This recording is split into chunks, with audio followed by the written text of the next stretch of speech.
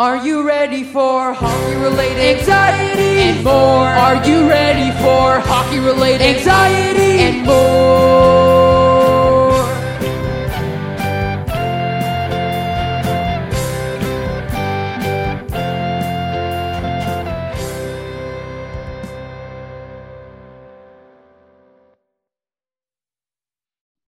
NHL news. We've been waiting so long for NHL. Ba-dum, boom, boom. So what's the news, Tyler? Do you want me to say? Because You can say. So the I don't want to steal your spotlight. NHLPA are eyeing January 13th start, which is incredible. It's shocking. It's breaking news. Wow. 10-day camps. After statement, the NHLPA and the NHL agreed to Andrew, your face looks so concerned right now. framework out of the new CBA. Never mind. I also got this sweet Gretzky calendar yesterday. Do you like it? Sweet. You like Very. it, Tyler? Okay, Yes, back I like to the it. NHL. So apparently the teams that didn't make the playoffs, aka, I believe that includes the Jets. Yes, because we didn't make the playoffs. We were in the NHL playoffs. That's not funny. I know it isn't. Bill, not last night. Bert ate another person. No. Last night, the players consider increasing deferred payments. No. Sound like Donald Trump. No. No! Don't close my tabs! Tyler, I'm going to let you take it from here because I think it's a thing for you to talk about. All right. Well, I like the idea that we're actually going to try and do something. They're not just being lazy bumpkins and being like, no, we're good. Because that is kind of their job. But I agree, it is their job, Tyler. But Years. Okay. I have a feeling that it won't go very well, even though it did last time. I feel like because with their current plan, they said they're going to be switching bubbles. They never switched bubbles until the finals, which was only one team switching bubble last year. So that'll be new.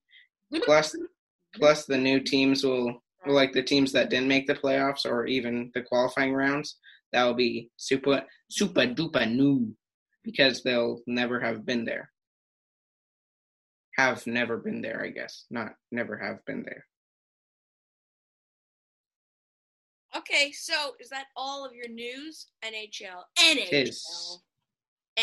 news. So, you know what? Honestly, do you think they're going to get a season done? No, I don't think so. I do. Of course you do. So, let's talk about, today, why don't we talk about Jets prospects? Okay, the Jets have some good prospects. You know what a prospect pyramid is? A what? A prospect pyramid. I was just reading about this the other day. Never heard of it. So what a prospect pyramid is, we're going to be doing one today. So it's where there's 5 tiers. There's the fifth. Let me just pull it up. Google. Tyler, distract people in the meantime.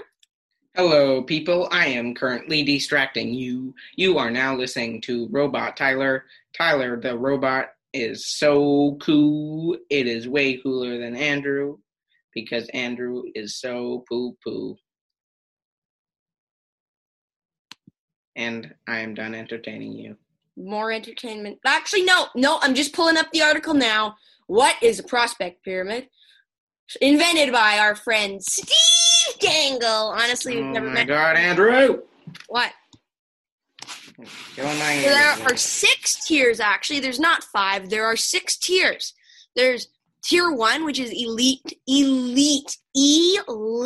talent, like Austin Matthews and Connor McDavid.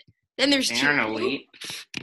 Your chair is outside your door if you want it. They aren't elite. And then there's tier 2, very, very good prospects with a real chance of being top 6 forwards, top 2 defenders, or good starting goalies. Then there's tier 3, Good players who fall just short of Tier 2, perhaps due to lower ceilings, but who are distinctly better than their tiers below them. Tier 4, distinct shot at making the NHL roster and being a contributor. Tier 5 is players who likely don't project to be anything more than a role player in the NHL as their ceiling. And Tier 6, those who have an uphill battle to the NHL. And there isn't enough info. What about the ones that suck doo-doo? Okay, so you know what? We're going to make our prospect pyramids now. So, Tyler, you ready to do this? Am I ever? All right, so we're going to pause the recording and be right back.